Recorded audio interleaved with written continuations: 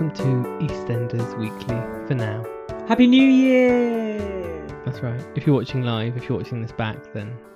Yeah, it might be New Year. We're watching it That's 2021. And yeah, busy New Year. We had some experimental episodes. 2 experimental episodes we had. We had flashbacks. One after the other. And we had a day in the life of Linda. The night of her life of Linda. Because she's a night owl now, is our Linda. She likes to drink. One episode being one of the best of 2019. One of them being one of the worst of 2020. Well, that's a matter of opinion. Because I having watched it again, I won't say what episode we're indicating. I mean, if you're on our Twitter, you probably know which episode Ben might be relating to. But having watched it again, I don't think it was that bad. It was what it was. Boom. It was bad. Boom. During the night, I actually thought about not watching EastEnders anymore. Really? Did you have nightmares? Did your nightmares involve a loud boom? It's everything I hate in an EastEnders episode, that was. Boom. But yeah, we'll talk about that later because there's so much to talk about. Boom. Because we're discussing the episodes that are broadcast on the 30th of December right through to the 3rd of January. And we also went back to the 25th of December as well this week. We did. 2 Christmas episodes. It's like they knew they did something right of Christmas, and they thought, you know what, let's chance our arm and try it again. And ruin it. Yeah, and then muck it all up. Shall I remind the listeners of some news that's happening with us very soon? Yes, Alex, you can. Thank you, Ben. So what's happening is that on the 15th of January, we will be changing our name because Richie's on our back. And we're changing our name. And Gray and Leo. Yes, especially on my Leo. back. Leo's got some obsession with me. He just stands across the road and just stares at me. Oh, lovely. How nice. I know, it's a bit haunting, but fine. 15th of January, we are changing our name to Wolford Weekly. All the details are on our website, wolfordweekly.com. But just suffice to say that if you're subscribed to us on Facebook or Twitter or Instagram or on your favourite podcast app, just expect it all to change on the 15th of January. So if you see a podcast called Wolford Weekly... Yeah, and you're like, I'm not subscribed to this. Yeah, unsubscribe. Don't do unsubscribe. No, because it's us. Stick and everything with us. is staying the same, basically. Yes. Just name. Just the name and a song, theme tune, or it's Theme, called jingle. Yeah, all kinds What's of the bits. word? Little pieces like that are changing. We've already changed on Facebook, you may have noticed. When you've asked to join us, we're now the Wolford Weekly EastEnders chat. EastEnders community. Oh, I'm sorry. We're highbrow. We're not just a chat. We're a community. And we are a community, and we're a lovely community. So come join us on our Facebook. Anyway, let's get going because we've got 1,000 storylines to go because they just kept appearing. And each episode, more storylines just kept popping up everywhere. So we're going to start off with the Whitney and Lee one because lovely Lee was still hanging around. Yes, Lee and Whitney have reconciled their differences, and they're now BFFs once again. All over a boogie at Ruby's, the brand new nightclub. 80s night. Original. It's original, it's new. Didn't have that last year with Tina and Stuart. That's E20, no one wants any of that. No one cares about E20, they've just had green everywhere. Ruby's has got a big video wall. I know, she's redone that quite quickly, hasn't she? She really has, and it's so much better as well. It just looks like it looks more like a nightclub in there now, rather than some kind of... cheap hangout of Sharon and Mel. Stuffy old Mel and Sharon. Yeah, I know. They don't know how modern kids want it. What you need is a Ruby production, and once a Ruby production gets underway, you're gonna have a top-notch nightclub to go to. That's right, and it was nice to see Lee and Whitney get that moment because it's kind of been just forgotten for about 3 years about his suicide and his depression, and Lee's come back like a new man, and he's more mature, he's chilled out. Yep. He knows what he wants with life, and he's here to just give everyone advice. He's just giving everyone advice. He's giving his mum advice, he's giving Whitney advice. I mean, anyone who asks, he'll give him advice. And Whitney was there to basically tell her, him, everything. She literally went through every storyline she's ever had in the past 3 years. To be fair, I think she liked that she had just a new fresh set of ears to listen to her woes. And she has had, to be fair to Whitney, has had quite a lot of trouble these past couple of years. She has, and it's still continuing. So she deserves to have a little bit of comfort from Lee. And Lee gave it to her with a very straight back. He sat very upright in the cafe. He's been to the gym, clearly. Well, he's got a stick up his bum, something like that. Who knows? But he was there because she said that she was afraid to go outside, and she eventually did admit that, yes, Leo is scaring me, actually. Now I've actually processed and thought about it. And he was there no, you got to live your life. You can't let him stop you. Come to the club with me. Well, we'll dress up together. Yeah, we'll look sexy together. well, that's a matter of debate. Some people look great on 80s Night, but not everyone. Lee and Whitney did.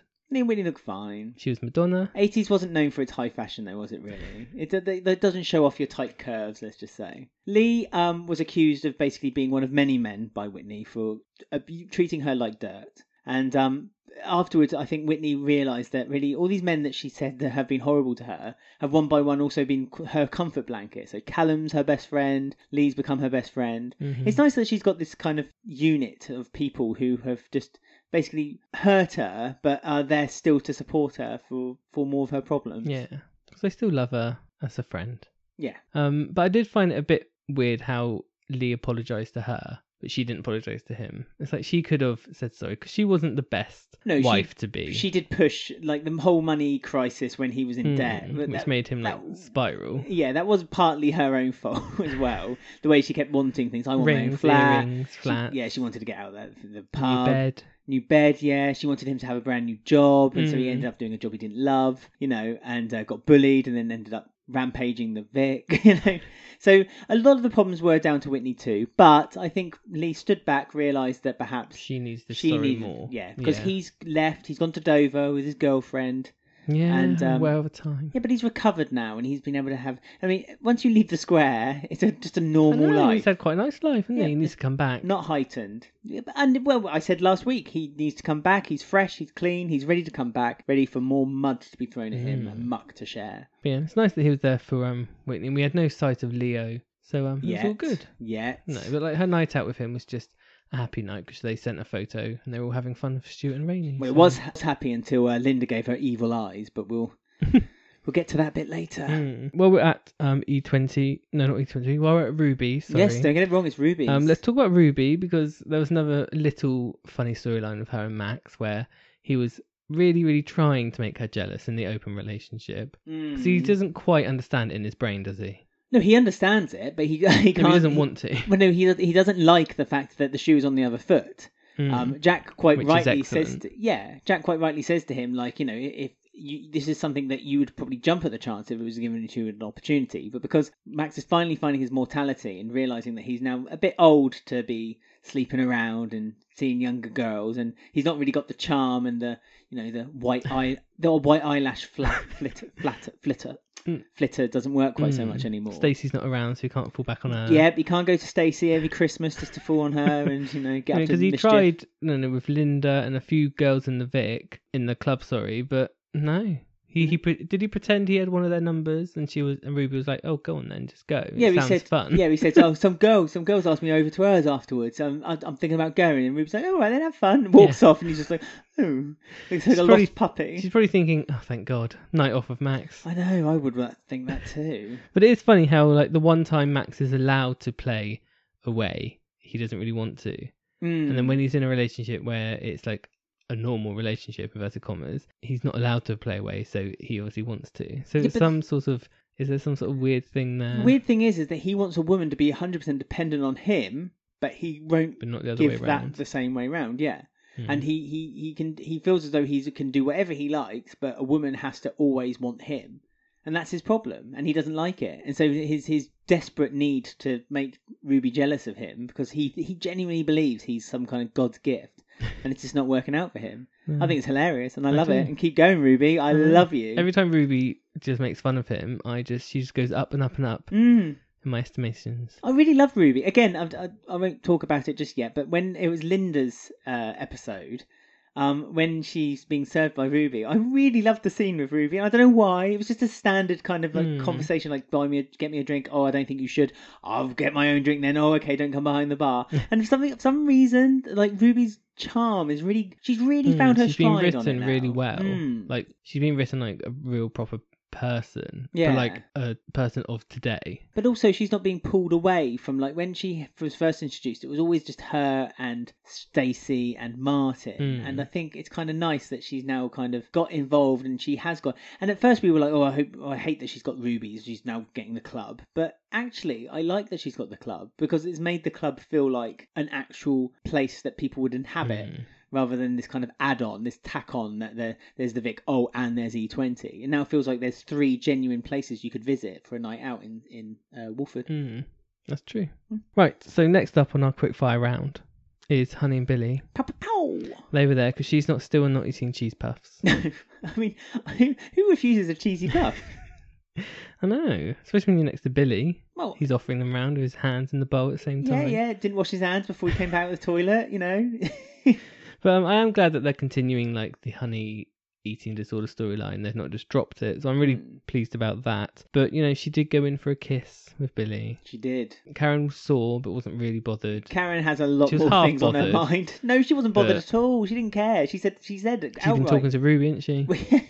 She said I'm not. I don't care about any of that at the moment. She's more concerned about her My son's dead. Yeah. So that's a bigger problem on her situation. But it was sweet that when Honey was on the stairs afterwards and she was talking again, Linda's blooming scene keeps coming in. Linda kind of comforts Honey and says to her, "You're beautiful, you're a model, you're gorgeous, I'd do anything to swap places with you." And I think the swap places with her was more to get her conscience removed because of obviously what she knows. Again, we'll talk about it in a minute. But also I think that she was a bit jealous that Honey has sustained her looks in her age. Yeah, got very good skin. Yeah, nice eyes, dresses well. Hot. If I was Billy, I'd go to Honey. Let's be honest. Honey and Billy will always be together. Yeah, but I don't want them together. So. But I don't think there's anything more that they can have. I think Honey's tried going elsewhere, and she's been destroyed by it. She's been her, and we've said Billy's her reliable who Honey one. should be with. Ash. They're a match made in heaven, those two. Well, yes. Well, but Ash is trying to get together with Tina apparently, so it's all going Ikra, around. Isn't it? Someone. Oh, sorry, yes, Ikra's going with... Yeah, there you go. So if Ikra goes with Tina... Yeah, Honey can get Ash. Ash is available. And she does say she's bisexual, so, Honey... Made that very clear this week. It was very clear. It's like, I am bisexual. I'm neither one way or the other. And don't make me choose. Right, so the last one on our quickfire short stories is the revelation about Isaac from Cherie. Because obviously Christmas, this is when the flashback situation happened. She disappeared for half the night when Denise kicked her out, and we got the other half of that storyline. Well, we saw the moment when Cherie, we saw it from Cherie's point of view. So on Christmas Day, we saw it from Patrick and Denise's point of view, when Patrick had a bit of a breakdown and blamed Denise for all of his woes. But this time we saw it from Cherie's point of view, and we met Isaac. We did, a new character. I mean, hello, Isaac. Oh. Do you want a bit of background on him? They've released a lot of background about him. They have said that he is a teacher. Oh. So professional male in the square, which we enjoy. Hopefully he's not evil. Teacher. No, that's true. Fingers crossed. Not like Gray and Leo. I don't think you can have an evil teacher, can you? I think you're playing dangerous grounds if you introduce an evil teacher, because they're teaching children, and that means they're manipulating children, and that makes them... Maybe he'll teach Bex over the summer for university, and they'll get a little... What, a private tutor? A thing going on. She likes her teachers, doesn't she? Well, that's what I was saying, Sonia or Bex. Oh, yeah. They like to share their teachers. So that could do, but of course he's a teacher, but he's got a troubled past. Of course, like everyone. Why even visit the square if you've got no troubles? So that's the official synopsis of his character which we've been given. And we know that Cherie is his mum, and he's waited a long time for the right time to meet her new husband, and she says the time's not right yet, but we don't really know what's going on there. And Cherie just basically said, "Go stay with your auntie, and I'll let you know when it's time." Which is convenient, because now we've met him, now we can go off for 2 weeks. Yeah, we didn't see much more of them. Yeah. But you're trying to work out who Isaac is, or why can't he meet Patrick. Yeah, this is it, isn't it? This is the mystery. What is it that Patrick's not allowed to know about Isaac? What's Cherie hiding? Or what Isaac's not allowed to know about Patrick. Or what Cherie doesn't want Patrick or Isaac to know about each other. It's very odd. I mean, obviously, is it Patrick's son? But that means him and Cherie would have had a child years ago. But why can't she just tell him? You keep coming back to it's Patrick's son. But that's all I can think of. He seems a bit young to be Patrick's son, don't you think? He seemed like quite a young lad. And don't forget, Cherie is considerably younger than Patrick, because Cherie's mum was the same age as Patrick, because she went away with Teddy. Teddy. Oh, Teddy. He's one of the casualties of 2019, isn't he? Oh, that's fine. Oh, Ted. Mr. Murray. I mean, I find it interesting she said, "Go save your auntie." I don't know if that's a clue. Is he something to do with Patrick's kids, like Dr. Truman or Paul? That's what I'm wondering. I reckon he might be his grandson. But that means Cherie's slept with her sons, had a child, and now she's married, his granddad. That's a bit weird. But Paul wasn't Patrick's real son, so maybe it's not as weird. But it seems a bit of like you've deliberately trapped me into this marriage. Like, if I was Patrick, I'd think that's a bit weird.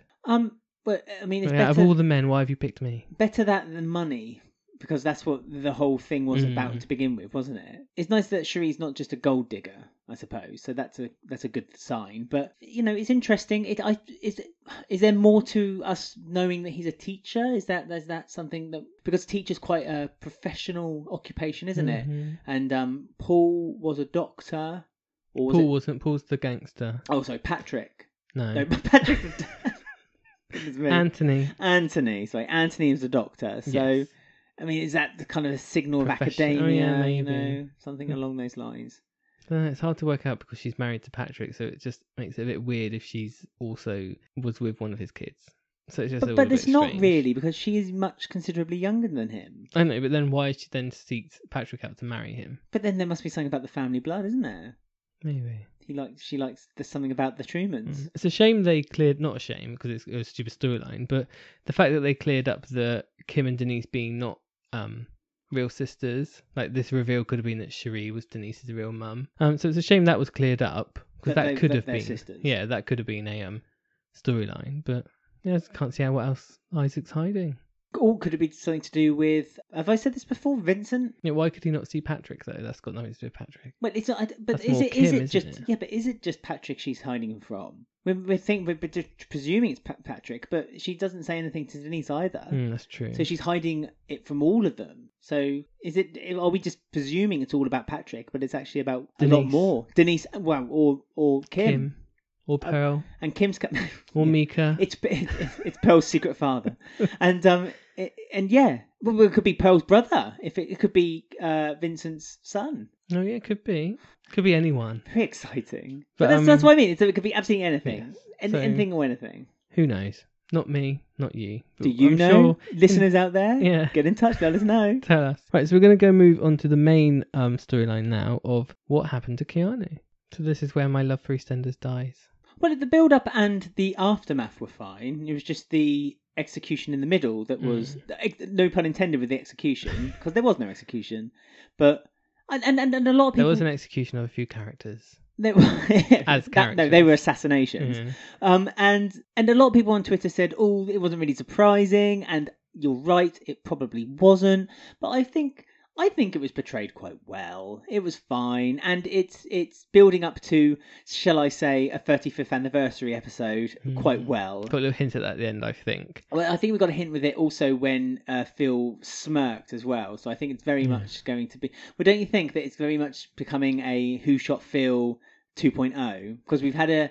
It's got to be Ben, hasn't it, surely? Do you think it's going to be Ben? I think it's going to be Phil. Well, not again. I thought it was going to be... another one. Not another election. I genuinely thought, I was with you. I thought it's going to be Ben. It's going to be Who Shot Ben. But then afterwards I thought, well, Phil's not really got a reason to dislike Ben. Yet, anyway. So, but Ben has got a lot to dislike Phil about, because he feels like he's been put in this position just because he needs to show his love and dedication to the Mitchells. Exactly. One of them. One of them, not one of them. So... It's for me, it's because they've done Sharon Gate 2.0. It worked out, been quite good. They've had a pretty good Christmas out of it. Why not 35th anniversary? Who Shot Phil? Will Lisa still be around then, do you think? I don't even know if Lisa's still there now. Well, yeah, quite, but as like a suspect. Because when they did the Who Shot Phil last time, was it Dan Sullivan they brought back all of a sudden, but they only brought him back as a suspect. But that was the only reason they brought him back. Is that what Lisa's there for? To be a suspect. I don't think they need Lisa to be a suspect, though. There's enough people there, isn't there? There's Karen, there's Martin, there's Ben, there's Louise, Keanu. Potentially. There's Keanu.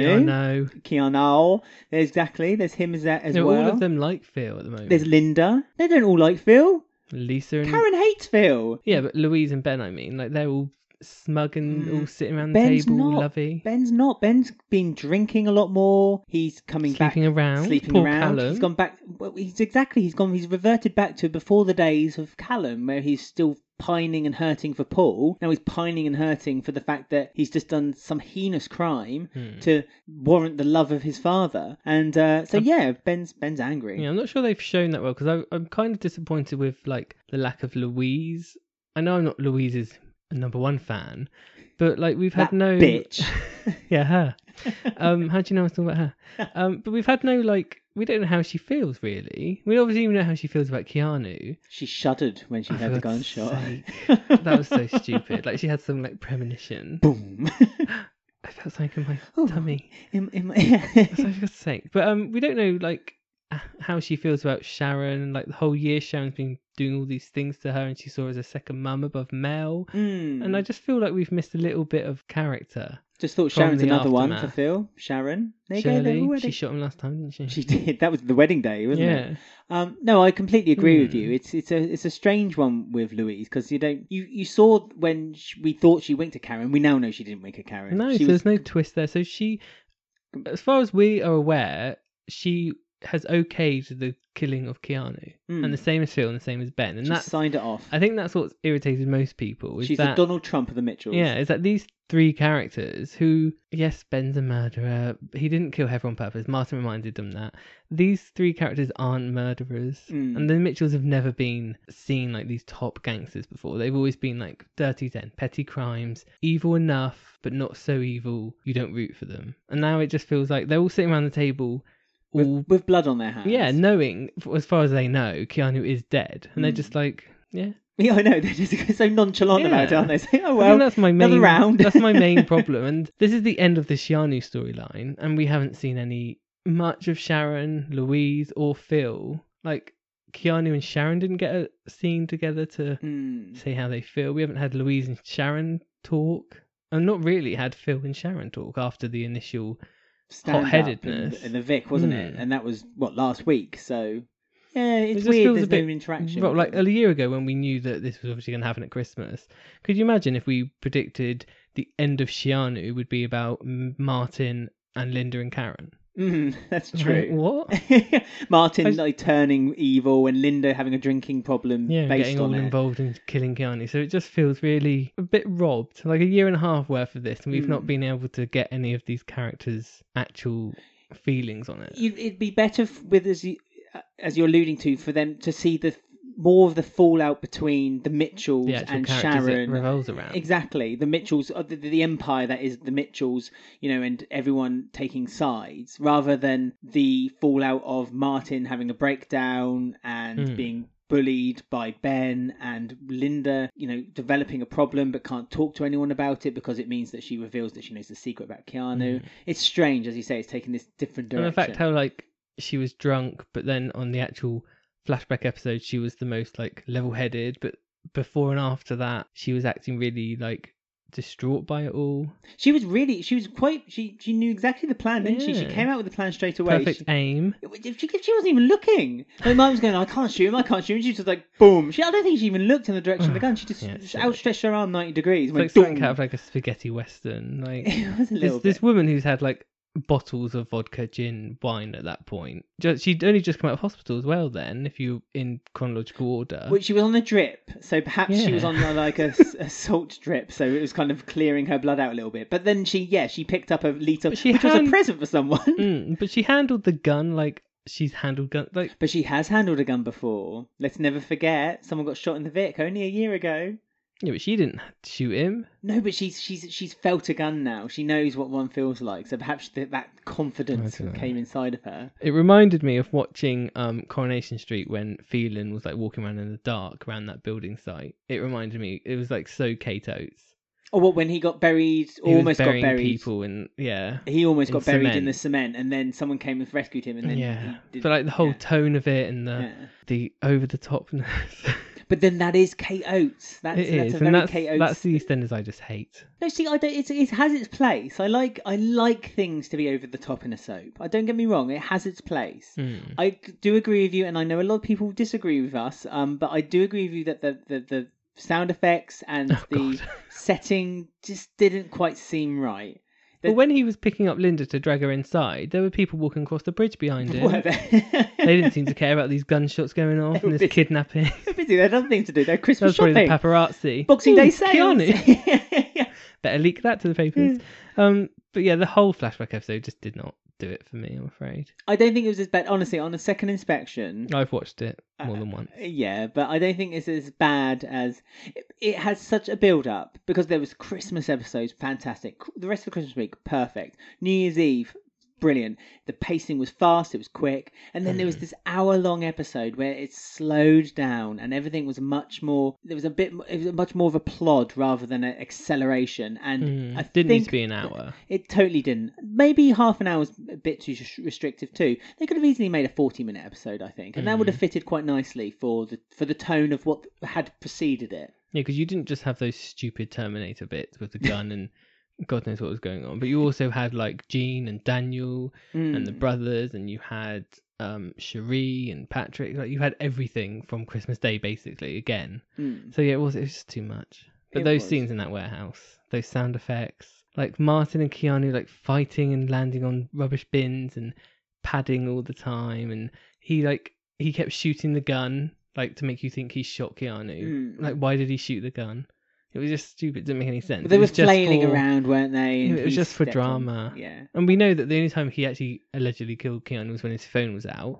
So every time he had that gun and didn't have his phone out, it's perilous. But no, that was part of their plan, though. Don't forget, because if they. No. But when I was watching the episode, like every time they scuffled for the gun and he aimed the gun and then it went to Linda and you hear a gunshot, he didn't have his phone out. So I knew that wasn't the shot. Oh, I see, because we knew that he had taken the recording at the time. Yes, okay, fair enough. I understand. So I was perilous. Yeah. I was. Oh, wow. I was under no peril. You were of no peril. You lacked peril. I mean, it got exciting for me, really. When they had the scenes with just Martin and Keanu and they're kind of talking each other out, they weren't nothing special at all. Even James Bay couldn't handle that dialogue. Fair enough. But when it was the plot and the plan between all three of them, then I got excited and I was a bit more excited about it. But then that was the last part. That's what I mean. So the part when it reminded me of Mick and Stuart, when Mick kidnapped Stuart. Oh, yeah, the same warehouse, I think. Yeah, really. And put him in the back of the boot and then drove around in circles and reversed into. And that was done. It was just too long. Like, okay, we get the point. Mick hates Stuart and he wants to get his revenge. Because he got the big metal bar and you don't know if he hit him around the head and killed him. Yeah, and you've just left motionless. And again, it was like, okay, we get it. Martin is there to kill Keanu and we know that Keanu talks his way out of it, so we don't really need this long stretch scene. What I would be more interested in is, as you say, because it was perilous, so what I would be more interested in is they spent more time in seeing the intricacies of how they were going to sort the plan out. And that seemed rushed. When Linda said, right, what we're going to do is we're going to shoot you in the shoulder. Shoot you in the shoulder, and it will look like you've been shot then, and then Martin will shoot you off camera, and then we'll show you in the shot, and then you go to the A&E, no one will ask you anything about it, get a fake passport, your new name is Adrian Swanson, and then you fly away. Take my phone, Martin's phone. Yeah. It'll be fine. And scene. And it was like, why are you rushing that part? That's the part I want to see. That's the part that's exciting. That's planning it. Yeah, the planning. It's almost like a murder she wrote, you know? You get to see how the murder was carried out. That's the fun part. That's what I want to see the whole hour to be based on. I mean, when he went to the hospital, what happened? We don't really know what happened. We just know that Keanu's in the airport. And he burnt his passport, but he didn't really need to burn it because the police aren't after Keanu. They're not. They're after Adrian Swanson. They're not even after Adrian Swanson. But so Martin didn't really need to burn his passport. That was a bit over the top. But Well, again, perhaps it was just to prove. I mean, there was a really telling did that on line. His own. Yeah, but there was a really telling line from Ben when he said, "Where have you put the body?" And Martin was like, "Well, you don't need to know. You've seen the video. It's my secret." Yeah, it's my secret. And so I suppose if Ben was to delve a bit deeper, he was to find Keanu's passport, then he might have known that perhaps Keanu might still be alive or something. Keanu would have his passport, so Ben wouldn't know. Well, yes, I suppose you could look at it that direction, but you could also look at it that he let him flee, but he said, "But you're not getting out of the country" or something like that, and he kept the passport. You don't know. You know. Sometimes the fact that Martin's keeping hold of the mobile phone is a bit of an outstretched motion that's going to be evidence if it should go any further to the police that Ben Mitchell is blackmailed him to do it. It's like, well, that doesn't really prove that, does it? No, it doesn't prove anything. But I mean, I think the trouble is the episode before it was really, really good, and the episode after it was really, really good. It's just that one is just like I hate it. It was a thorn between two roses. Yeah, I won't be watching that again on repeats. Well, we have twice. No, not ever again. That's it. Because the episode after was really good because it was full of character and people sticking up for people. And Karen had that big argument with Phil in the Vic, and she threw his orange juice over. Yeah, and you went to the bar to get another one, and she started attacking him. He Phil threw her to the ground. I know he's really got a thing about. Yeah. And the fact he's like laughing. Oh, that was really evil. Because you have to remember, I know that we know that Keanu's not dead, but Phil, as far as he's aware, he's just killed Keanu, and he's there laughing at a mother. Yeah, in distress. Whose son is dead. So it's not. It's really not. I don't know what they want us to feel for Phil. It's strange, isn't it? Because I've also looking at the perspective of what Sharon has done. Really, in the grand scheme of things, what Phil has done to Sharon is far, far greater worse than what she's really done to him. Like, Phil's never gone around and said, "Oh, I want that one dead." Like, this is so calculated. Not Mitchell, and it's so cold, and I don't know. It's not doing his character any favours. I mean, it maybe the whole mantra that the Mitchells have been going through is you don't mess with a Mitchell, and suppose it might be their way of just kind of cementing their stature within the square. But it's like such a small postage stamp of the world. It's like we really need to show that a lot of people agree that perhaps what Sharon did was a bit naughty and wrong. Surprisingly, Kathy has taken the side of the Phil. I know, that's stupid too. I mean, I get it because Kathy's been burnt by Sharon already, but that was years ago. You think Kathy would be over that by now? Like. Always a cheat, always a cheat. Yeah, it's like, right, Kathy, calm yourself. But, like, I don't know. But Ian's taken a side too, and Ian's taken... That was good. Ian was good this week, taking sides. But obviously we just had Karen, like, moping around thinking that he's dead. Linda, that's where Linda's guilt sort of comes from, is where she keeps seeing Karen missing her son, and obviously she knows what's going on. But Martin ended up like not being able to keep the secret as long as Linda, because he ended up telling Karen straight away. Yeah, after such a vicious attack by Martin to Linda, after she had drunk a bit too heavily on New Year's Eve, saying, we're all dead if you say anything. And as you say, he's the first one who broke. He just couldn't watch it happen. But he was softy, isn't he? Really, he is a softy. And Linda said, "Oh, I thought you were a good-hearted guy," and I think that hit home. And then when Ben said, "You and I, we're not very different. Just like I show what I want people to see, but inside I'm dying, I'm screaming, and you're showing everyone that you're hurt, and you're not covering it up very well." And I think at that point Martin thought to himself, well, actually, yeah, what I'm doing is wrong, and so I need to put amends to it. So it's quite sweet. Bex had a little chat. I guess that as well softened Martin back again. Soft Martin. Yeah, a little chat that she had. But yeah, he let Karen know, and like the next day she nearly like messed it all up as well in the cafe, which was really annoying. Yeah. But no, he did take her over to see Keanu on his final moment. Yep, his final flight. Off he goes. Is he off to Portugal? I wasn't sure. I don't think he said, did he? I think he didn't want Karen to know. Yeah, I don't think he said a location either. I think it'd be too obvious it was Portugal. Maybe he's off to see Ingrid. Gradually he goes to sit in Mel's villa. Yeah. Mel paid for it. Thanks, it's mine Sharon. now. But do you think he might be off to see his original girlfriend? Oh yeah, Ingrid. Yeah. It'll be like Dirty Den and Jan in like 20 years' time. Ingrid will turn up, be like, "I know where Keanu's been the whole time," and he'll turn up again. But yeah, maybe Ingrid, that could work. Mm-hmm. She could hide him away in her ski resort, which I imagine she's running by herself now. No, she's nannying. No, she's moved on. Do you reckon she's running a ski resort? She probably owns a chain of hotels. Yeah. Or ski resorts, yeah. ski lodges. Ingrid. Or she trains nannies and spreads them around the world. Do you reckon they all have a uniform with her face on the front of it? That'd be sweet. I'd like to go to Ingrid's school of nannying. But yeah, he's off, and I don't know what Karen's going to say to everyone, because he said you can't let anyone know. So I don't know whether... Well, I don't suppose Karen really needs to say anything to anyone. The only thing she just needs to say she doesn't know, I guess. Yeah, the only thing that might spill the beans is the fact that she might be a lot more less calm. Distressed, and she's calmer, and so Phil might be a bit suspicious. It's like, oh, hang on, why is she not screaming at me anymore? Why is she not worried about And also Billy is quite a loose link as well, isn't he? Because the Mitchells have told him that don't stir the pot too much, but at the same time, if Karen kind of leaks, maybe she could say something to Billy to say like, oh, I know he's okay now. Maybe she'll just get rid of Billy now. Like, she has the excuse because she saw him kiss Honey, so maybe she just think it's best to get rid of Billy Mitchell altogether. Yeah, but it's interesting that Billy is the link between her and the Mitchells still, and Billy's always been not known. He's not really been known to be able to keep secrets from them, is he? Because he's another one who kind of just wants the approval of Phil. I wonder if Karen is going to maybe go on more Team Sharon now that she knows. Like, because she knows that Keanu and Sharon were more than just a fling. And also that all the Mitchells wanted him dead, including that bitch Louise.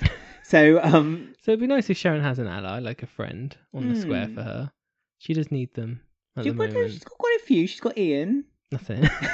Oh no, she's lost Linda as well, hasn't she? After Linda's chucked her out, yeah. But yeah, that'd be nice for Sharon, just have another someone on her side. That'd be sweet. Bye Keanu, I guess. He did say the Mitchells will get what's coming to them one day. And Karen said she won't let his kids forget him. So maybe we're wrong to say that Keanu won't be returning anytime soon. Maybe there's more to it than we first thought. He's growing his hair though in real life. But he was oh no, he was wearing a baseball cap when he left, wasn't he? Although he's on the run, so he can grow his hair. New identity. Exactly. Continuity is not a problem while you're on the run. It's fine. Maybe he'll be back like on the 35th, maybe. Well, as I say, to me, it's leading to a Who Shot Phil. Or Louise's. Spoilers, everyone.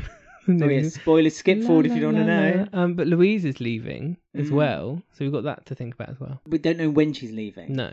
But again, you have to remember the 35th isn't that far away. It's February. It's less, it's a month away. It's about 6 weeks away. So spoilers for that soon. So they need to build up to this big 35th anniversary. I say big. 35th isn't really a big one. The 5-year ones are always bigger storylines. The 5 years and the 0 years. But they haven't really built up the same way they did with the 30th. The 30th was a big build up, and the 25th for that matter, the Archie one. So it's one of my moments of the decade, incidentally. That's it. Yeah, maybe you should check it out on your YouTube. Check out Wolfwood Weekly on YouTube and have a look at the video. My word, but the Russians have hacked my laptop. I understand. Now they've been stealing some of your 1.2 million from your bank account. Yes, quite. Because we had like I'm guessing this is a new storyline that's going to be going into 2020 of the money that went missing on Christmas Day during the flashback episode. We got a reveal of who it was trying to steal Dot's money. I know, and none of us guessed this. Well, no, quite surprising actually. Saint Sonia of the Church of Biro. Yes, another reason why I hate this flashback episode, because this storyline is just... Why would Sonia do this?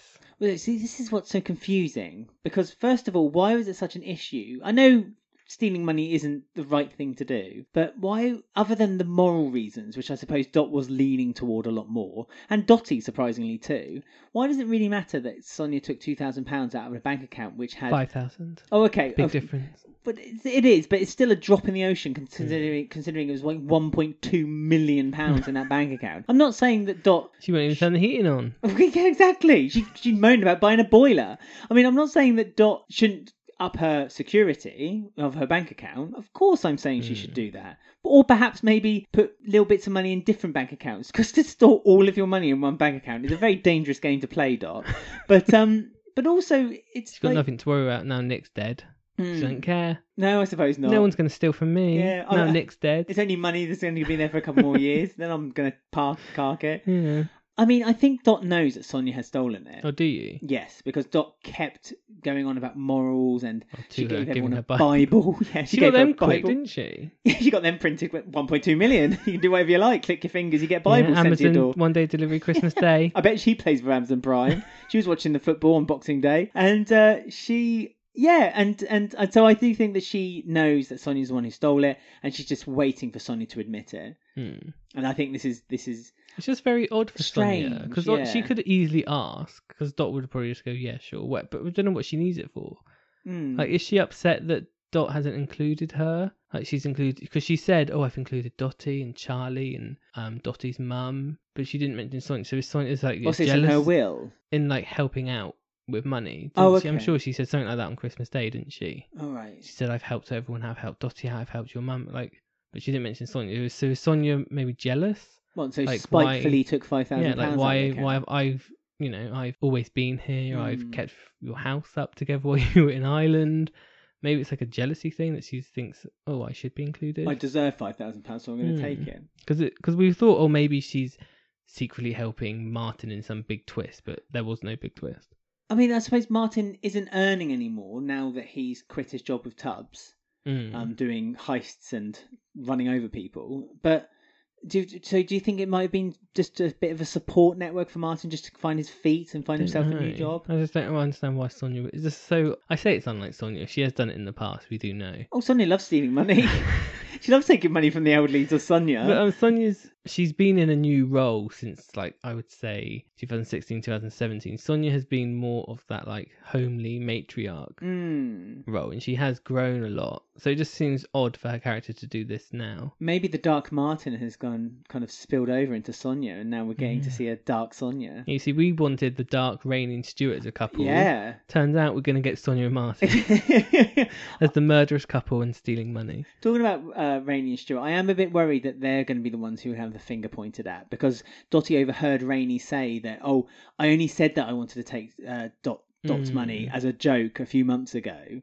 And, you know, and Dottie heard. And as soon as Dottie heard that, I thought, oh no, they're going to blame. And I worried that would have been the moment where Rainey and Stuart, that would be their switch that would turn them into. Because it was so nice seeing them, especially on the 80s party when they were dancing and he was dressed as Elton John, and that photograph that you mentioned earlier when they were all in it. And it was, you know, it's like Rainey and Stuart genuinely for me feel like a proper couple. Like they work, and they just bring out the good. They bring out the good in each other, but they look like a couple that you could genuinely see are in the real world. Like if you saw a Rainey and Stuart in the real world, you'd say, yeah, definitely. But a Denise and Jack, not so much. Yeah, exactly. So they're like they're a bit like Linda. Stuart has found his Linda, which is Rainey. Yeah, he's always wanted that. Exactly. Since the 80s. And so I think, and it was 80s Night in Rubies. Oh, yeah. So it all clicks together very well. But yeah, so silly Sonia, what a sausage. She shouldn't have done that, really. But yeah, so I'm not really particularly looking forward to this storyline, but I'm guessing this is going to give Dottie something to do where she's going to investigate and find out who it is and, I guess, blame the wrong person. Detective Dottie. So at least it gives her something to do, doesn't it? Hopefully, yes. Because it's been a while now. I know, she was introduced with her. Maybe she can get Isaac. No, Isaac's too old for her. You really don't have any concept of age for Isaac, do you? You seem to think one minute he's a middle-aged man, then you think he's a teenager. Oh, I don't know. Whoever, thought you can get her, but she's a detective on her own. Her and her vegan. That's all it is. Her vegan? Is that her friend? Hello, vegan. Right, so we're going to cut off now to a game, I feel. And it's one of your games. Oh, yeah. Oh, it's a good game as well. Stay tuned. If you like Dot, you'll like this game. That's a loose link if you ever heard one.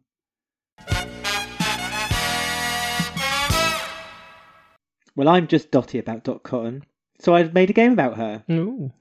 And Dottie, apparently. And Dottie, yeah. I'm just Dottie about Dot.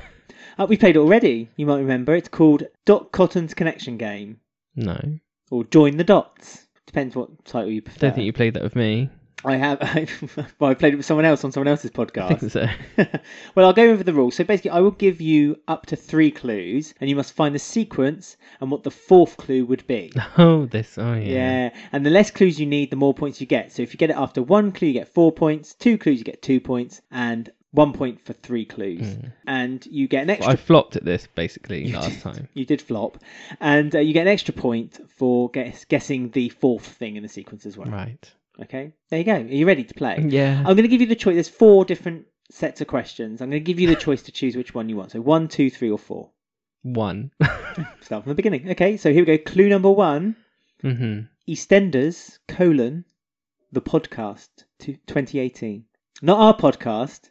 The official EastEnders, the podcast. What is this? 2018. Maybe it's spin-offs. Ooh, maybe. So the first one... Well, the last answer would be Do you need E20. to go 4 steps? So you're guessing E20? E20. That's Yeah. incorrect. Would you like a Kim's second Palace. No, that's incorrect. You need to find a link somewhere. Do you want a second clue? Yeah. Redwater, 2016. So I'm not going to spoil it by saying that you're right about spin-offs. Yeah. But whose spin-offs? So we had Cat and Alfie's, which was... Oh, that's Redwater. That's Redwater. So what was before that? Perfectly Frank? Was that older? Well, Or think Nick... of whose spin-off Redwater was about. Cat and Alfie. Yeah. So there's spin-offs perhaps for a specific family. Oh, because the podcast had Cat and Alfie in it. Right. So think of the 4th one along. Slater's in Detention. That's correct. Good. Well done. So the order would have been EastEnders, the podcast 2018, Redwater 2016, Pat and Mo 2014, And then Slater's in Detention, 2003. You should have said the episode title of the Slater podcast because there was 4 episodes. No, because that's what makes it cryptic. Okay. If you'd got it from that, I would have been overjoyed with pleasure for you. And obviously, it's official EastEnders spin-offs about the Slater family, starting with the most recent. So you got 2 points for only using 2 clues. Good. And you got an extra point for getting the 4th in the sequence. Good. 3 points. 3 out of 5. You won't be going to detention. Question 2, 3 or 4? 3. Oh, okay, going with the odds. Here's clue number 1 then. Tamwa Masood. Was it? Yeah. Do you want a little extra clue? Yeah. Think of occupations. Right. So he was market inspector. Okay. So who was the first market inspector? I don't know his name. He has a nickname like Silly Sally or something. I can't remember what his name is. I know his name because he is also a character in Red Dwarf. Oh, Mr. Lister. Oh, are you thinking of someone else? Yes. Oh, okay. Maybe I'm going too far back. I'm going back to like the early 90s. That's obviously too far back. So Mr. Lister, he still works as the market man. He's on it next week, everyone. Yes, he is. Oh, I don't know. Tamwa. Mm-hmm.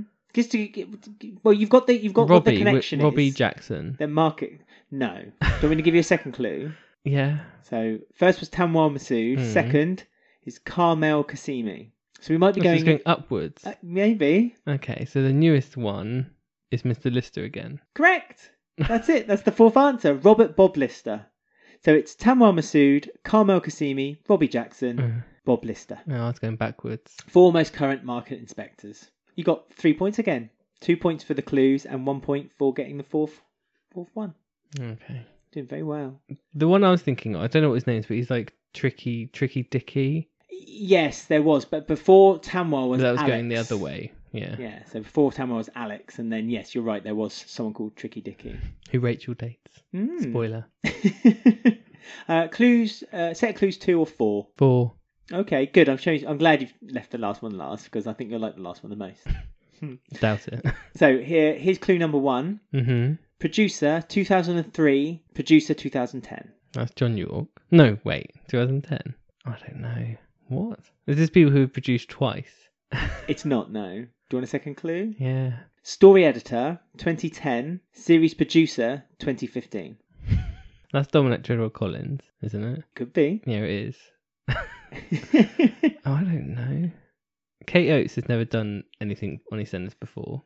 That's true. Kate Oates hasn't done things on EastEnders before. So she was what? Corrie 2016, EastEnders 2018, 19. So what's your final answer? I don't know. What's clue number 4? Kate Oates. But that's the connection. It's 2018 Mm-hmm. and 2016, if that's what it is. Is that when she did Corrie? Depends if that's the last clue. Is it or not? No. I don't know. So the first clue was producer 2003, producer 2010. Second clue was story editor 2010, series producer 2015. Third clue is assistant producer 2012, series producer 2018. So what's the 4th clue? Don't know. I give up. You're right when you say they're the roles Kate Oates played in previous jobs. What's her most current job? Senior executive producer. I'll give it to you, but you're not quite right. The last clue would be executive producer 2018, senior executive producer 2018. It's the job that she started with and then ended with on each of her roles before she got to EastEnders. She's not ended yet. Well, yeah, but technically Current, yeah. So Archers. That was stupid. So the Archers, she was the producer in 2003. Really? To 2010, yeah. Then Emmerdale. Oh, it's all her. These are all Kate Oates. Oh. And then Emmerdale, story editor in 2010 to 2015. She worked on Coronation Street as assistant producer in 2012 at the same time as Emmerdale, and then became series producer, and then left as series producer in 2018, and then obviously now she's on EastEnders, which we're very grateful for, with John Send, who we're also very, very grateful for. That was a good one, wasn't it? No. So I'll give you 2 points because you kind of got it right. You're doing all right. So here's the last one. This is the one I'm really excited about you playing. Clue 1. Mm-hmm. Harry. Delve into your brain. Harry? This is going to be the band, I'm assuming. I don't know any of the band. Kelvin. That's incorrect. Simon. That's incorrect. Sharon. That's incorrect. I don't know. From that, you must guess that it's probably not to do with the band. Oh, no. Clue 2. Ronnie. Harry, Ronnie. Who's Harry? That's what I want you to tell me. You'll get it from clue 3. Yeah, another one. So clue 3, Kenny. These are Bills. They are Bills. So it's going to be Pete and Pauline because they're twins as last. I'll give it to you. Or Pete because he's the older twin. Well, I don't know. You're wrong again for why it's Pete. But it is Peter Bill. Oh, what, Peter Bill? It's Peter Bill. Because they're the sons of Lou and Albert Bill. So Harry's the oldest, then Ronnie, then Kenny, then Peter. Right. I thought you'd like that one because it involved Peter Bill and the Bills. And you love a bit of the Bills. Some of them only appeared in written fiction of EastEnders, just so you know. You're right to the best part of it, but 2 of them appeared also in. Then they did the 1950 Civvy Street edition. So out of 20, you got 9. That's all right. They were tough. Yeah, I don't understand it, so it's for somebody who doesn't understand, you always get the answers right. Let us know how you guys got on with that little quiz too. And if you have any questions that you'd like me to pose in a similar style to Ben, please send them to us. All the details are on our website, wolfordweekly.com. And that was Ben's attempt at playing Doc Cotton's Connection game. My head hurts. What a lovely game that was. It was. So let's trot on. That's right, trot on. Oh, nice. Because we're going to talk about Linda now, because she had a special episode. Linda seems to have a special episode dedicated to her each year. Because last year she had the Stuart and Linda two-hander. Oh yeah, the hairpin, when she had the microphone in her hairpin. And this year, I must say, this is one of the best. There's been loads of great episodes. This is 2020 actually, wasn't it? New Year's Day. Was it New Year's Eve? No, New Year's Eve. It was still 2019. So, yeah, 2019's had loads of great one-off episodes where they've tried things a bit differently. But this one was really, really good. I enjoyed it. Yeah, really good. Excellent episode. Because she's gotten into this state of going to this party because she's lied about where she was during the flashback night with Martin and Keanu. Yeah, the hangover from Christmas Day, no pun intended, had been carrying on up to this point. Yeah, because she said she was with a friend called Julie who's divorced, but Mick knows she's lying because she's phoned Julie. Yeah, and he's wondering maybe she's having an affair or something. But she's like, "Oh, screw you! I'm going out with my best friend Sharon." She's not drinking. No. Sharon's in her beautiful black top that she always wears. Yeah. She's dressed up for the night. It did make me laugh, and Linda went, "Oh, you're stunning." It's like Sharon wears that every day. For 5 years. This was a special one. She'd watched it. Was it? There's a few sequins sewn on. Sharon, I must say her style this week was outstanding because also later in the week she wears a grey hoodie. Oh yeah, her morning hoodie. Yeah.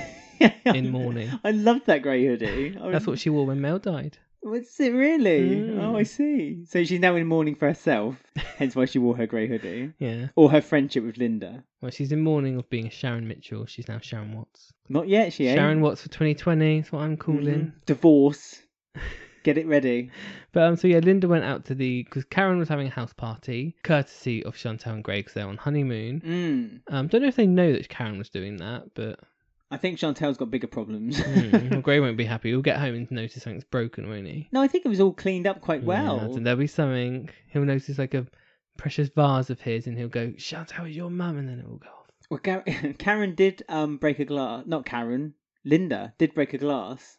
She emptied all the bottles too. She did. She pretty much drank the party dry. A lot of people were pretty disappointed by the end of that party. I was wondering when I was watching it, the actress, how she was drinking. I know it's not alcohol, it's liquid, but she must have drunk so much liquid shooting that episode, mustn't she? But the way she was acting, you sick. Genuinely would have thought that was alcohol, because my goodness, she was playing that role for her life. It was just outstanding. I mean, I said last week that her drunk acting seems to be a necessity for when you're auditioning. I was going to say, because everyone, like Denise, Kat. I mean, yeah, but Linda was on another level. Her drunk acting on the New Year's Eve party was honestly just. It was so real. It reminded you of It reminded me of me. It genuinely reminded me of me. It's like watching myself from the outside looking in, going, "Oh God, yeah, maybe I've got a problem." Who looks better in that pink sparkly dress though? Oh, me.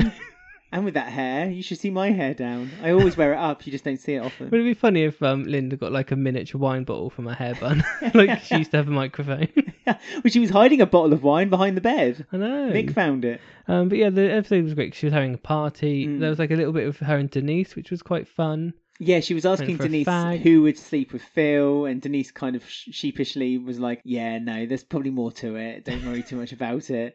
Yeah, she wanted a fag, which is again a lovely little trope for when you've had too much. As an ex-smoker myself, whenever I've had a bit too much to drink, I always look for that cigarette. It was great how it was edited, because it just kept cutting, and where she'd miss bits of conversation or miss things happening.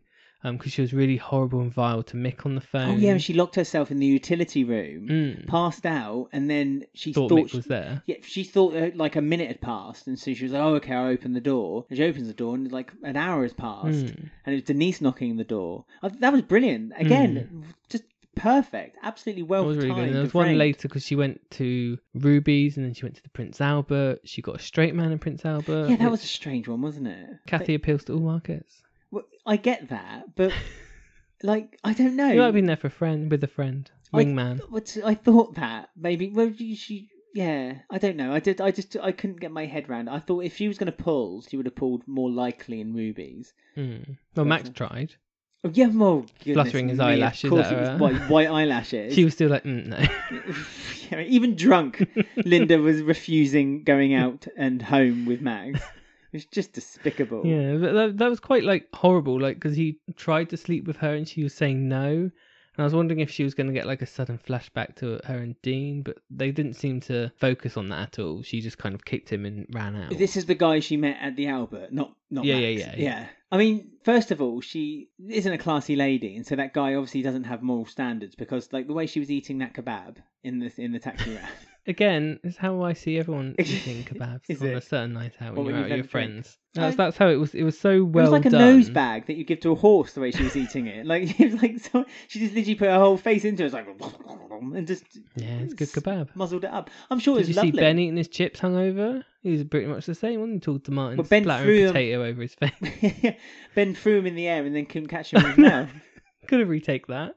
Trying to look cool, wasn't he, Max Bowden? Didn't work. Yeah, it didn't work. I suppose it kind of played with the character being a little bit hungover and drunk. Yeah, that's true. But yes, and there was a bit later which was cutting where she had like an argument with Sharon downstairs because she eventually came home. And Mick took her to bed, and then she got out of bed, wanting to phone Martin again and talk about Keanu.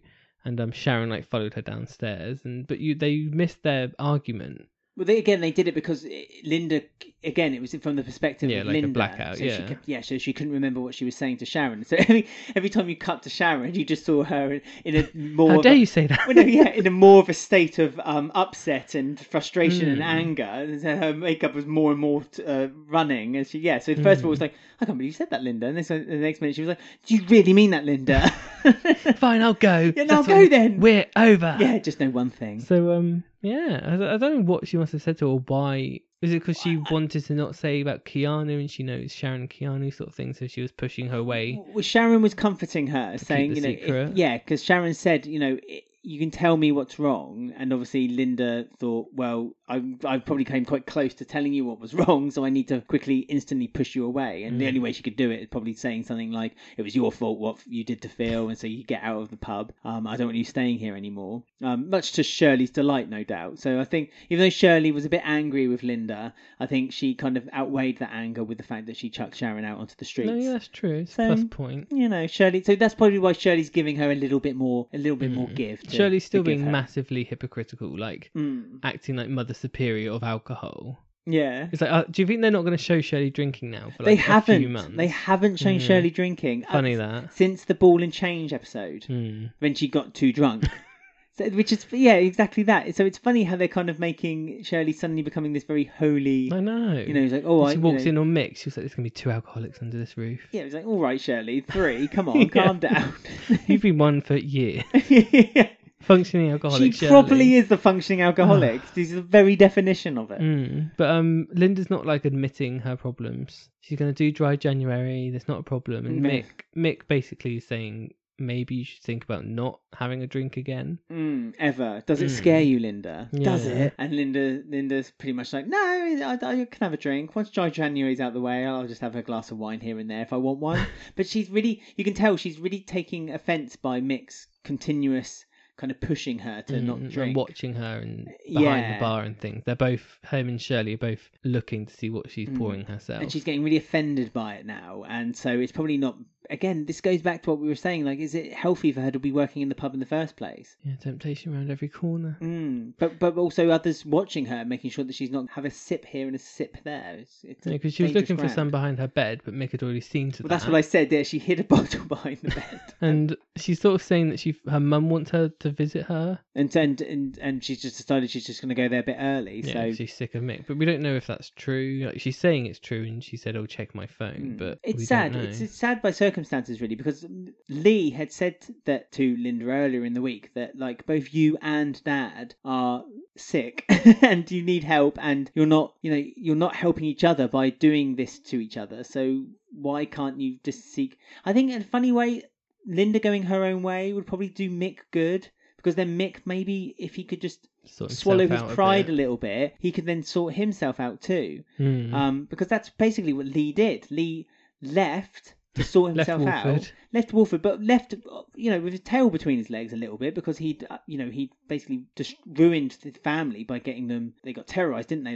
They got broken into and money got stolen, and that was all Lee's fault. And so, in a funny way, Linda leaving would probably do the world of good, because that could put her on a road of recovery, and Mick could see this as an opportunity to do the same. The distance between them will probably do them more good than bad, really, I think. And it was a nice moment as well that Lee told Linda about his attempted suicide as well, like finally, because none of them really knew about that. And Mick, I'm talking about years ago now when Lee was on it, but Mick was always man up sort of mentality. So it was nice that Lee finally told Linda. Maybe he told the wrong person though. Maybe he should have told Mick, because then Mick could have seen that it's not wrong to admit that you need help. Well, Lee will just have to come back, won't he? Yes, he would, full time, working behind the bar with his wife, while Mick and Linda keep owning the pub, and they can then live away from the pub. Work on their no secrets. But then the Carters will still own the pub, but it'll be run by little Lee Carter and his wife. And then so everyone's happy. And Tracy will always work there. She'll be buried in the cellar. There's a grave there already, waiting for her to be put in there. That's true. The only person ever to fire her was Woodward. Yeah. Let's not. Then she works in Albert. That's another one that upset Whitney, wasn't it? Yeah, no, he hasn't come back to be his shoulders crying, has he? He's too busy touring, isn't he? Yeah. Going where the money is. Right, so we're going to move on to surprise return, again, flashback scenes of Daniel, who is the Slaters' guardian angel. He's paying off that. So on Christmas Day, we discovered that the Palliser brothers were much kinder, and they said that, oh, you know what, we were wrong, we're going to let you carry on living there, the rent you went there before, you were paying before, it's all fine. But really it was because Daniel had slipped them a few notes. Well, just a check, not a few notes, just a check. And he's going to continue paying the difference in rent. Yeah, until the day he dies. No, he said he would do it for 2 years, didn't he? He said he'd cover it for 2 years. Did he put a time on that? Yeah, he did. But I don't think I think he knows that he's not going to be there. He's not going to be there for very long, so he's probably paid up until those 2 years. And to be fair to the Palliser brothers, they've honoured the deal. Well, I say the Palliser brothers. Kirit has decided that is a deal that he's going to make. And to be fair to Kirit, he also was very kind, and he got Daniel and Jean to meet again. They got together again, didn't they? Thanks to him. So those Palliser brothers have a kinder heart than you actually first think. Ish, but then later on, he was horrible again to Ash. He was. But, he has a soft spot for Jean, because I think he kind of sees his mum in Jean. So he has a little soft spot for her, and she loves him. Yeah, she can't wait for them to be neighbours, because they're moving into Adam's house. Yeah, she got really excited, didn't she? She said, "Hello, neighbour," and she was having a great time. But Daniel and Jean just can't seem to get a break for that. They want to get away. They want to do all these big, lavish bucket list things. Yeah, 'cause it's all in secret, because everyone thinks he's dead. Yeah, so they're doing it quietly, and they met at the secret cafe, and they planned to do something that day. But then Daniel felt a bit sick, so they said, "Right, we'll go to the Ritz next. We'll go to the Ritz tomorrow, and we'll have afternoon tea there." But then when Daniel went to pick Jean up, and Jean looked wonderful as well, didn't she? That's the thing that makes me feel a bit sad. Like, Jean's the one out of this couple. They were both doing treatment together. She's the one who's come out of it, and she's not forgetting what it was like, but she's in remission, and so I guess she's forgetting what it was like being ill. Yeah. And then she was all happy because she's found this guy, and then she turns around and she's like, oh no, wait, the cancer's still there, just not physically in me, but in her life it's now still there with Daniel. So I did feel like It's a bit sad. It's sad for her. It is sad to watch her, but this is the reason why Daniel wanted to pretend he was, he faked his own death because he didn't want her to watch this. But I think she's showing her strength by, when he did kind of pass out or have a little sleep when he felt really very unwell. And when he woke up, she had made him the sandwiches and they had afternoon tea at the Slater house instead. And I thought that was a really nice way of dealing with it and accepting that she understands that perhaps they're running before they can walk and they might not be able to do these big gestures anymore, and that they should spend time together the way they can. And sometimes the best way to spend time together is just by being at home together and comforting one another. And they got to dance and they kissed and it was a lovely scene. And I love every scene between Jean and Daniel. Was it just sandwiches or was there cakes there? I thought I saw cakes. I didn't really look that deeply into it. Because I thought, like, she's been busy. Well, has she been busy or did she pop to the cafe? So she bought it and took it out of packaging. And maybe. She went to Low Cost Mart, got a couple of cream cakes. Although, dangerous game to leave Daniel on his own in the house. Anyone could have just walked in. Yeah, dead body. Yeah. It's like Alfie all over again. Oh my goodness, yeah, right at the bottom of the stairs. Hit his head on the logs.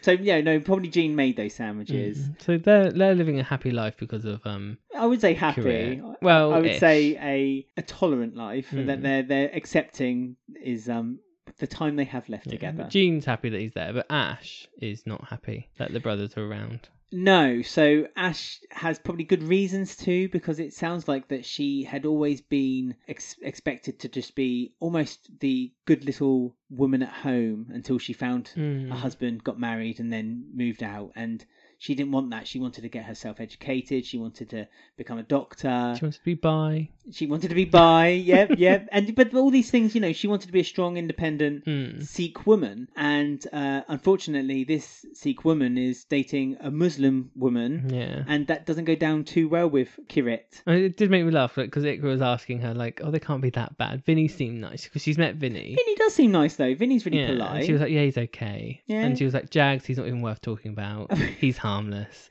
I mean, bless Jags. He's they're all growing on me a little bit now. But Jags just needs to get out of that rut of being that story where he's the one who eats a little bit too much, and they did it all again all week. Even in Wolford East, he was talking about lettuce or salad and. Well, no, he was doing it. Yeah, he was calling them leaves. He said menu says leaves, and then when they were in the chicken shop, McCluskey's, earlier in the week, and he started licking the tray of chicken.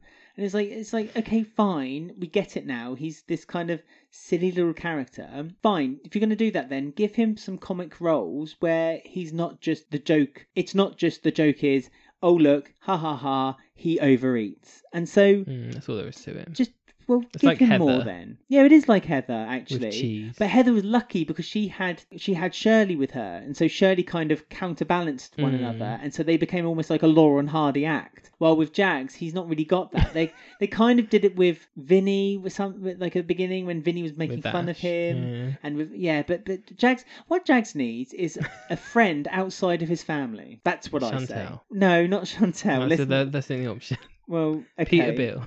Peter Bill, there you go. Or Bobby. Bobby Bill, there you go. Yeah, maybe. But I mean, we saw Kirit's horrible side again in Wolford East because Ikra made like a secret plan for them all to meet up because she's interfering girlfriend. And obviously, when they first arrived, we knew that the mum and him didn't like Ash because she was pregnant. She had an abortion at 19. Yeah. And there was like horrible things said. And he was kind of accepting of them. And then she introduced Ikra and like it all went downhill again. And it's like, because he's got a real nasty side to him, hasn't he? He's very old-fashioned. Yeah. It's a weird. I don't know much about like Sikh and Muslim like divide or whatever. I don't know, but I guess that it's just that you don't mix, I suppose. Yeah, but it's just horrible. And he sort of proved again, like for the second time in a row, like this is why I don't let you in my life. It's the fact that he said like he always was like, well, you should be happy. I've accepted that you decided to be bisexual. I've accepted that you decided to rock the boat a little bit, and have an abortion. But now you're doing this as well. How dare you? It's almost like the only reason she's doing it is just to upset him. Yeah, which like, I'm sure. Big head. Exactly that. No one cares about you, mate. And Ash has said this to him and her brothers on numerous occasions. It's that you guys think that like dedicated all my time into thinking what would they think, and I really don't. I don't care what you guys think. I'm living my own life, and it's the fact that they just can't accept that. They're almost like upset that Ash doesn't care what they think, isn't it? It's Well, really weird. Vinny doesn't seem to care because he was the one who Ikra texts, and he was like trying to bring everyone together. Jags is just not anything. He just sat on the side, didn't include anything. Jags just joins in. And Karit was just obviously not happy with the Muslim Sikh situation. 2 women. But just after they reconciled their differences again, and then exactly. He's obviously used to the 2 other brothers bowing down to him, and obviously Ash don't. And that's what he doesn't like. But they've obviously got a soft spot for Ash, haven't they? I mean, if it's their younger sister as well, isn't it? Is she the youngest of the 4? I don't know. Her and Vinny are like similar. They're the youngest, I think. Well, Jags is the very youngest. No, Jags is middle, isn't he? I think. Oh, I forget. I don't care enough about them. Well, no, fair enough. But I do think they are growing on me a little bit, and at least their story's now beginning to develop, other than... I mean, all we know about them is that they've got a rat-catching company. For some bizarre reason, Karit had some kind of problem with Ben and then kidnapped in a warehouse that we've not seen since. I forgot about that. That's a really strange thing. But they had a setup there, so presumably other things have happened. Sky installed and stuff. Yeah, they did. They're watching Homes Under the Hammer. And so presumably the other things have been happening in that warehouse since they've decided to move down here. But I much prefer, like I've been saying all the time, like EastEnders, I so much prefer it when it's like character. Like the family situation, the family unit, like the divide between their religions is so much more interesting to me than kidnapping people and planting rat poison. It's just like, I don't want that. I want character. But then that's what I say. The Palliser brothers are now having this character driven, as you said yourself, about the religion aspect. So 10%. That's interesting. Yeah, but at least they're heading down a road of interest now, where you can kind of relatably see a story coming about and being drawn in front of you. We'll see. When the mum arrives, that will be my final test. Okay. And if I'm still not on board, by then they've had their time. Well, warning. I won't be renewing their contract. warning to them all. I mean, they're pretty putting a lot of chips in. They're almost going all in with the Palisers, because the fact that they've introduced now 4 family members and a 5th one's on the way. No, I like one of them, but I'm not going to say who. Well, it's Ash, isn't it? It's obviously Ash. Not necessarily. I like Karit's okay. No, but he's horrible. Yeah, but then that's an interesting character. Yeah, but he's still not like that great. I mean, he's good looking though. So is Vinny. Vinny's very good looking, yeah. Vinny's a bit dull. They're just nothing. They're not anything enough for me yet. But that's what I mean. There's you've not learned enough about Vinny and Jags, but at least Karit is becoming more of a rounded character. That you can see he's a kind of villainous kind of brother, and as you say, he expects people to, when he clicks his fingers, to pay attention to him. Maybe it's just because there's too many of those in the square at the moment, because there's Ben who's like that, there's Martin who's like that, there's Sonia. Phil, there's Sonia, there's Dot. I mean, 2020 just looks dark for me. We're going to talk about Ian now and Sharon, and taking Sharon in the Bill household, which is quite full. There seems to be another worrying new story strand for 2020, which I'm hoping isn't actually going to happen. But this could be much lighter, surely. There were hints that Ian has like a thing for Sharon, and like he's had it all this time, and this is his moment, and it's like, really? But if that's a storyline, then I'm just gonna that cannot happen. I don't. These 2020 storylines just are not looking good for the first quarter for me. But it started. Sonia the Thief, Dark Martin, Ian pursuing Sharon. Who Shot Phil 2.0. Linda's drinking. Yeah.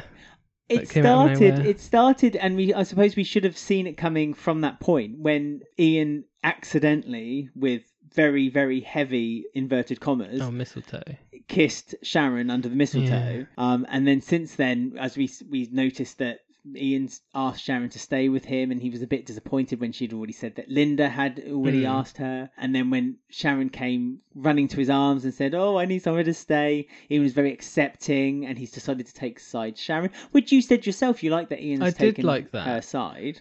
Take away that weird, creepy scene in this cafe when they were going through all his wives, and he was like, maybe I waited for the most special one, and I looked at her, and she thought he was talking about Jane, but he was talking about her. That's just like, that was creepy. But take away that, he was really good on the episode, because Kathy was against Sharon. She doesn't want her in the house. Ben doesn't want them. Lola and Jay, who have literally no say in anything, don't want Sharon there, but he stood his ground. Said, no, I'm choosing Sharon. She can stay. We're team Queen Sharon. Now, don't get me wrong, I'm playing devil's advocate by saying this because I hate the idea of the story being about Sharon and Ian too. But do you think that it might make some sense that the two of the... Don't say because they nearly dated in 85. No, that's not what I'm going to say it. I'm going to say it because they are two of the originals. So? Two of the originals. Would it make sense that it's almost like the Arthur and the Pauline? Oh, God. Well, think about it, though. They are, but they're the original characters from the soap. Yeah, why can't they just be friends? They've been friends all this time. Yeah, Why friends, can't two characters just be friends for once? But friends could blossom into we've a seen that beautiful thousands relationship. of times. It's nicer seeing. It was so nice seeing him there for Sharon as a friend. I mean, I that's what I said. I was only saying it as a kind of like another point of view. Another point of view. But no, no, yeah, I agree with you. The scene when Ian was having that conversation with Ben in the kitchen, and Ben was like, "I can't believe you're taking Sharon's side," and Kathy was kind of watching on and was like, "Oh, Ben, stop! Oh, Sharon, go away." I preferred that to when it was Ian, because there was about a month or so ago when Sharon had lost the nightclub to Mel. There was a really nice scene with them as well when they were being it was a friendship between them. But when it showed undertones of Ian falling in love with Sharon, but then Ian's a stickler for secondhand goods, isn't he? Yeah. Well, yeah, but like, you know, damaged goods. He likes damaged goods, doesn't he? And I'm not being horrible by calling Sharon a damaged good, and I'm sorry for anyone I've offended. Well, yes, but you know, to Ian's point of view, it's like he's almost like the last option, and he's always quite quick to see it in a woman who needs it. So he's a bit like, "Oh, hi, by the way, I'm Ian Bill. How would you like to have a go?" Because he let go of Mel and she's dead now, and he missed his chance. You see, and he was quite upset by that. Yeah, so he might be thinking this is my only chance. That's interesting because Mel harboured the secret about Sharon, and Sharon, there was kind of that battle between her and Mel. You'd think that Ian might feel a little bit sore about the fact that Sharon kind of almost tried to blackmail Mel, or I suppose Ian really knew what was happening between them two. He doesn't judge Ian anymore. No, but he does. Not when it comes to Sharon. He does. He's keeping it real. I mean, if there's even one little hint of Kathy and Phil getting back together, and Ian and Sharon getting together, you think that's where it's heading? I hope not. That's what I feel could happen, but I don't want that to happen. But if there's not even just one line of Kathy and Phil, a hint at them getting back together, it would just be ridiculous. But on paper, like in a writer's room somewhere, I can imagine that everyone's sitting around thinking, that's a good idea. Ian and Sharon versus Kathy and Phil, and Ben in the middle. And well, you think it's pinned up to a wall somewhere on a storyboard, and people are saying, possible that could happen. So I just found it odd that Kathy suddenly had this thing against Sharon. I don't think it's a sudden just to create thing. Yeah, because if you think about it, when Kathy returned, Sharon had an instant dislike to Kathy, and they had that fight, didn't they, in the garage? Phil. Yeah, true. That's right, because Phil she thought that Kathy was going to try it get back with Phil as well, didn't she? Yeah, that's true. That is true. I don't want that, and that could cause like a thing with Ben as well, being happy that his mum and dad are back together. Yeah, but angry because his brother is dating the woman Sharon, who betrayed. Exactly. So it gives loads of like conflict. But even though it does give that, I don't want it to happen. Yeah, I know what you're saying. On paper, it sounds all right. Well, that could work. A bit like Martin kidnapping Keanu in what we just watched. That probably looked good on paper. We're going all the way back to the beginning of the show now, but it did not work. It fulfilled its purpose, and that was to get rid of Keanu as a character. So it fulfilled its purpose. The one good thing about if Sharon and Ian get together and Kathy and Phil get back together is the fact that Kathy can't have an affair with Sharon's husband, because that would be one plus her own son. So, but then maybe Sharon could have an affair with Phil. Oh, see, this is sounding like an EastEnders story as I'm going through it plot by plot. We'll see on the 19th of February. Something might happen with Phil. What, that quick? No, with Phil and Kathy there'll be a spark on the 19th of February 1985. 1985. That's when 2020. Can you imagine if they do a flashback episode to 1985? Kathy's like, Phil, I knew you in 85. 5 years before you came onto the show. So before we go to... Kathy looks the same, but Phil looks older, obviously. Oh, no, Kathy would look younger. Well, so she could do it. Same. Yeah, she'd be fine. She'd be absolutely fine. I mean, young Phil does look like Ben Mitchell. Max Bowden, yeah, very good. So I've said that before, I know, but the casting is outstanding. If you watch the Classic EastEnders on Drama Channel, it's very good. And also, I was quite happy with Bobby as well, because he was standing up for Sharon and telling Ben, "Don't judge. We're all peace and harm here. It's all good." So that was nice. Yeah, really good. He I think it was a quote from the Quran. I couldn't quote it word for word, but it's about forgiveness, and if you're able to forgive, then you can be forgiven, which was a really nice quote actually. Let Sharon in. Yeah, exactly. You know, if you want to be forgiven, Ben, then forgive others. And and it was really nice. But I wonder if it was directly aimed at Ben or whether it was just aimed as a general kind of net toward the whole. Yeah, basically every single cast member of EastEnders. Bobby's the only one with a heart. It was really nice that Bobby's he's come back and he's just the one who is the moral compass for the whole square. Him and Lee should have a scene together. Him and Lee would be a good relationship. Very calming that would be. Yeah, I'd like that. They should open like a Zen bar or a yoga house or something like that. Open it in a laundrette. Close down the laundrette. Or the community centre. They could do it every Tuesday. Every Tuesday and Thursday, 6:30. Bobby and Lee's calm hour. Where you just sit and... Whitney will be there every week, front row. Oh yeah. Looking all loved up. Trying to find herself a boyfriend. But there you go. That's the whole big week done of many hours of EastEnders. And we're back to normal next week. Just 4 normal episodes. Thank God. Well, unless they increase that episode number, but let's hope that they don't. No.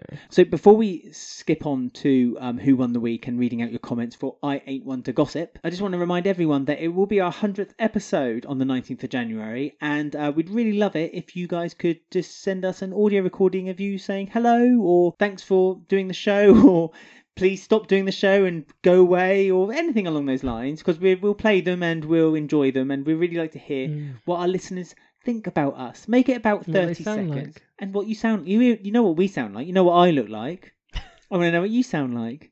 I want to hear your voices. It needs to be about 30 seconds long, and you can send it to us on our email, which is still at the moment eastendersweekly@gmail.com. Or if you want to send us a sound file, you can send it to us on our Twitter or our Instagram. All details are on wolfordweekly.com. You can say hello EastEnders Weekly if you want, but by the 100th episode we're Wolford Weekly, so it'd be good if you could hello Wolford Weekly. Yeah, say whatever you want.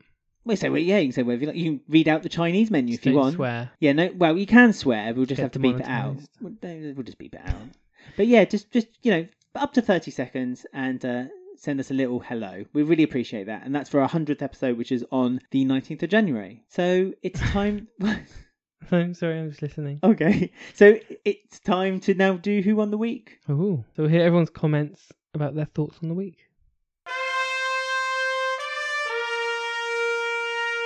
You know me, I ain't one to gossip.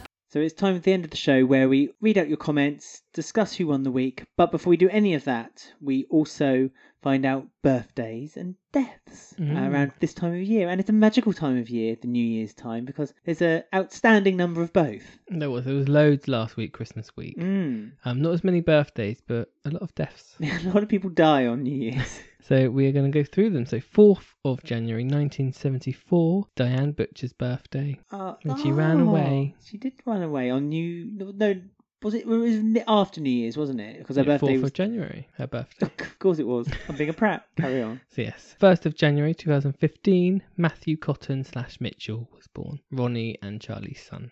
Oh. So they're the only birthdays. So wow. Deaths, all of these deaths bar one was on the 1st of January. Goodness me. It's not a good time to be on the square on the 1st of January, is it? Get out of there. Right, so 1st of January 1999, Tiffany Mitchell met her end. Oh, that was sad. That's when Frank knocked her down. It snowed as well. They don't do snowy episodes anymore on EastEnders. I just realised that. Too expensive, can't afford it. Climate change. 1st of January 2004, Barry Evans rolled off a hill. Pushed off a hill, I think you'll find. Well, no, he fell. Janine didn't actually push him. She didn't also help him when he was kind of tumbling. She stood and watched. But then he knocked his head on the rock, and she could have then called for help, but she just sat there and watched him die. No, she sat there and watched him die. No, because he died like 2 minutes after, so he would have died even if she got help. Yeah, but she could have at least tried to help. It was a very much a conscious effort that she just wanted him to die. One of the best moments of ever. Janine has so many. Again, if watch our YouTube video of best moments of the decade. Janine has another good. She's on there. Killing death scene too. 1st of January 2006, Dennis Rickman died at the hands of a phone call from Phil. I would say. Well, no. See, we've been told off for this. Phil didn't directly call the hit. Yeah, well, might as well have. Mm. 1st of January 2012, our lovely Pat Evans allegedly died. That sounds familiar too. That could possibly be a moment of the decade. Maybe I should watch the video on YouTube on Wolford Weekly and find out. 1st of January 2014, Carl White died. Yes. 1st of January 2015, Emma Summerhays passed away after being hit by a car. Oh yes, because she found out who'd killed Lucy. Yes, and Ronnie and Roxy ran her over because the brakes got cut. Yeah, nasty Nick broke the brakes. He likes cutting brakes, doesn't he? Because he did it to his own son as well, unintentionally. He was meant for Mark Fowler. Yeah. 1st of January 2017, Ronnie Mitchell died. 1st of January 2017. Let me guess. Roxy Mitchell died. You didn't let me guess. Tough. I'm sure it's on a list somewhere on WolfordWeekly.com. I think it might be on a moment of the decade list too. And the last one, 3rd of January 2019, Ray Kelly passed away by being shot by Hunter. I have to say, since I've mentioned it 4 times as you were going down the list, Ray Kelly being shot was... You can't see what I'm doing, but I'm showing Ben my forefinger and thumb almost touching how close it was that they were going to be in one of my moments. Because I loved the Ray Kelly story with Mel and Hunter. I really, really did.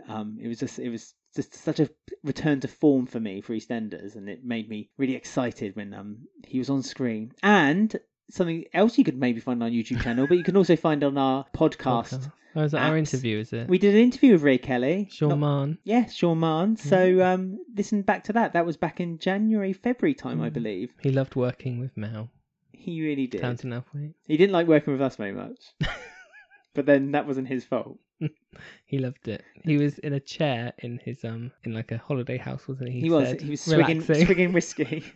No, sorry, that's I shouldn't say something like that. That's not necessarily true. I don't know what he was doing, but he was relaxing at home. He was relaxing, and then we came about, and it all went wrong. No, it was lovely talking to him, and we were so thankful that he agreed to do the interview. Yeah, right. We've got lots of interviews on our YouTube channel and our podcasts. People keep asking for more, but if we get one, we'll get one. Yeah, we will. Give us time. Anyway, so Who Won the Week? Every week, as I say, we give you 4 stories to choose, and you have to decide which is your favourite story of the week. And the 4 options were Jean's Dandy Reunion. No. Wow. Linda's New Year Heave. Yep. Do you like that? That was, again, one of my top moments there. Good storyline. New Year's Heave. New Year's Eve. Martin's Flashback. No. And Sonia Blames the Russians. No. Right, I want Linda's New Year's Eve to win. New Year's Heave. Yeah. She does win with 44% of the vote. Not quite the out-and-out winner as we had last week on Christmas week. But that's true. It's all gone downhill since then, hasn't it? It was just New Year's Day when it went downhill. But they're going back up again. It's a roller coaster of emotions. Second place was Martin's Flashback with 23% of the vote. 23, that's not that much. Well, it came second. With 22% of the vote was Jean's Dandy Reunion. See? And last place was Sonia Blames the Russians when she talked to no one on the end of the phone at 11%. Do you want a few comments as we quickly storm through them? Go, quick. I'll do it. Andy on our Facebook group said, Karen was so good. Great to see Lorraine Stanley given a chance to play another side of Karen. She was really good this week. She was high praise. Absolutely. At TamTrainer96 on Twitter said, Sharon hasn't done anything wrong. She slept with Keanu because Phil was going to Spain all the time and Sharon was lonely and needed action. Phil needs to look in the mirror. You tell him. At Saf Kaliz on our Twitter says, I don't think Bobby was sticking up for Sharon. I think he's far more intuitive than anyone gives him credit for. He was talking to Ben. He knows he needs to forgive himself. He may not know what for, but he was definitely talking to Ben. To forgive Sharon. Well, maybe where you head with that. Ali on our Facebook said, did you detect a moment of hesitation from Ben when he said to Martin, so you really have done it? He then acted sheepishly with Martin when Martin mentioned how Ben accidentally killed Heather. Could this open the door for an existential crisis for Ben? I have a hunch he will eventually tell Callum. Do you think he will tell Callum? We haven't really talked about Callum at all this week. Callum's not been in it. Yeah, but I mean, Callum is to return, and obviously, is he? Yes, and don't know that. And we know that there's going to be there's going to be a bit of tension between Ben and Callum. Do you think he will just one night? It's bound to be an evening. He's just going to just release all this information because he said to Martin, didn't he? He said, I choose to keep some information to myself. But Callum, he does love Callum. He did it for his own good. Broke up with him. Do you reckon eventually he will just let it all out? I just don't know what to say about Ben anymore. He's so 3 characters in a row. But I didn't know what to say he's to like him. Jekyll and Hyde, and then a third one, isn't Yeah. it? Jekyll and Hyde and Ben. It's really difficult, isn't it, to know? It's just messy. Mm. It's getting messier as it goes along. Well, that's just your personal problem, and I told you not to keep it out of the studio. @Fru43 said the Panassa scene in the restaurant with Ikra was so tense. I'm really excited for more. I am, as long as it's character driven. That's what I want. More of that, please. Mm-hmm. But it is an interesting take, and it's something that I don't think soaps have done before, or at least in recent history. So it's good. Fair enough. So thanks to everyone who's written to us with their comments on our Twitter, our Instagram, or by email. As always, every week we get lots and lots and lots of them, and we only have time to read a few out. But keep sending them to us because we really do appreciate getting them, and we read out as many as we can within the tight time frame of the show. And unfortunately, we sometimes gabble on a bit too much, like I am right now. If you want to find more information about us, all you have to do is find our webpage, which is www.wolfordweekly.com. You can also find us on Twitter, Instagram, and our Facebook group, which you can join at any time. All that information is also on our website, as well as our YouTube channel, where we upload a new video every Thursday. Right. And this podcast, will be called Wolford Weekly. Very soon. So don't Just forget like our website. Exactly. So don't forget to subscribe on that as well. Thank you so much for joining us yet again. We always enjoy your company. And from me, Alex, have a great evening and enjoy the rest of your week. And we'll see what 2020 brings.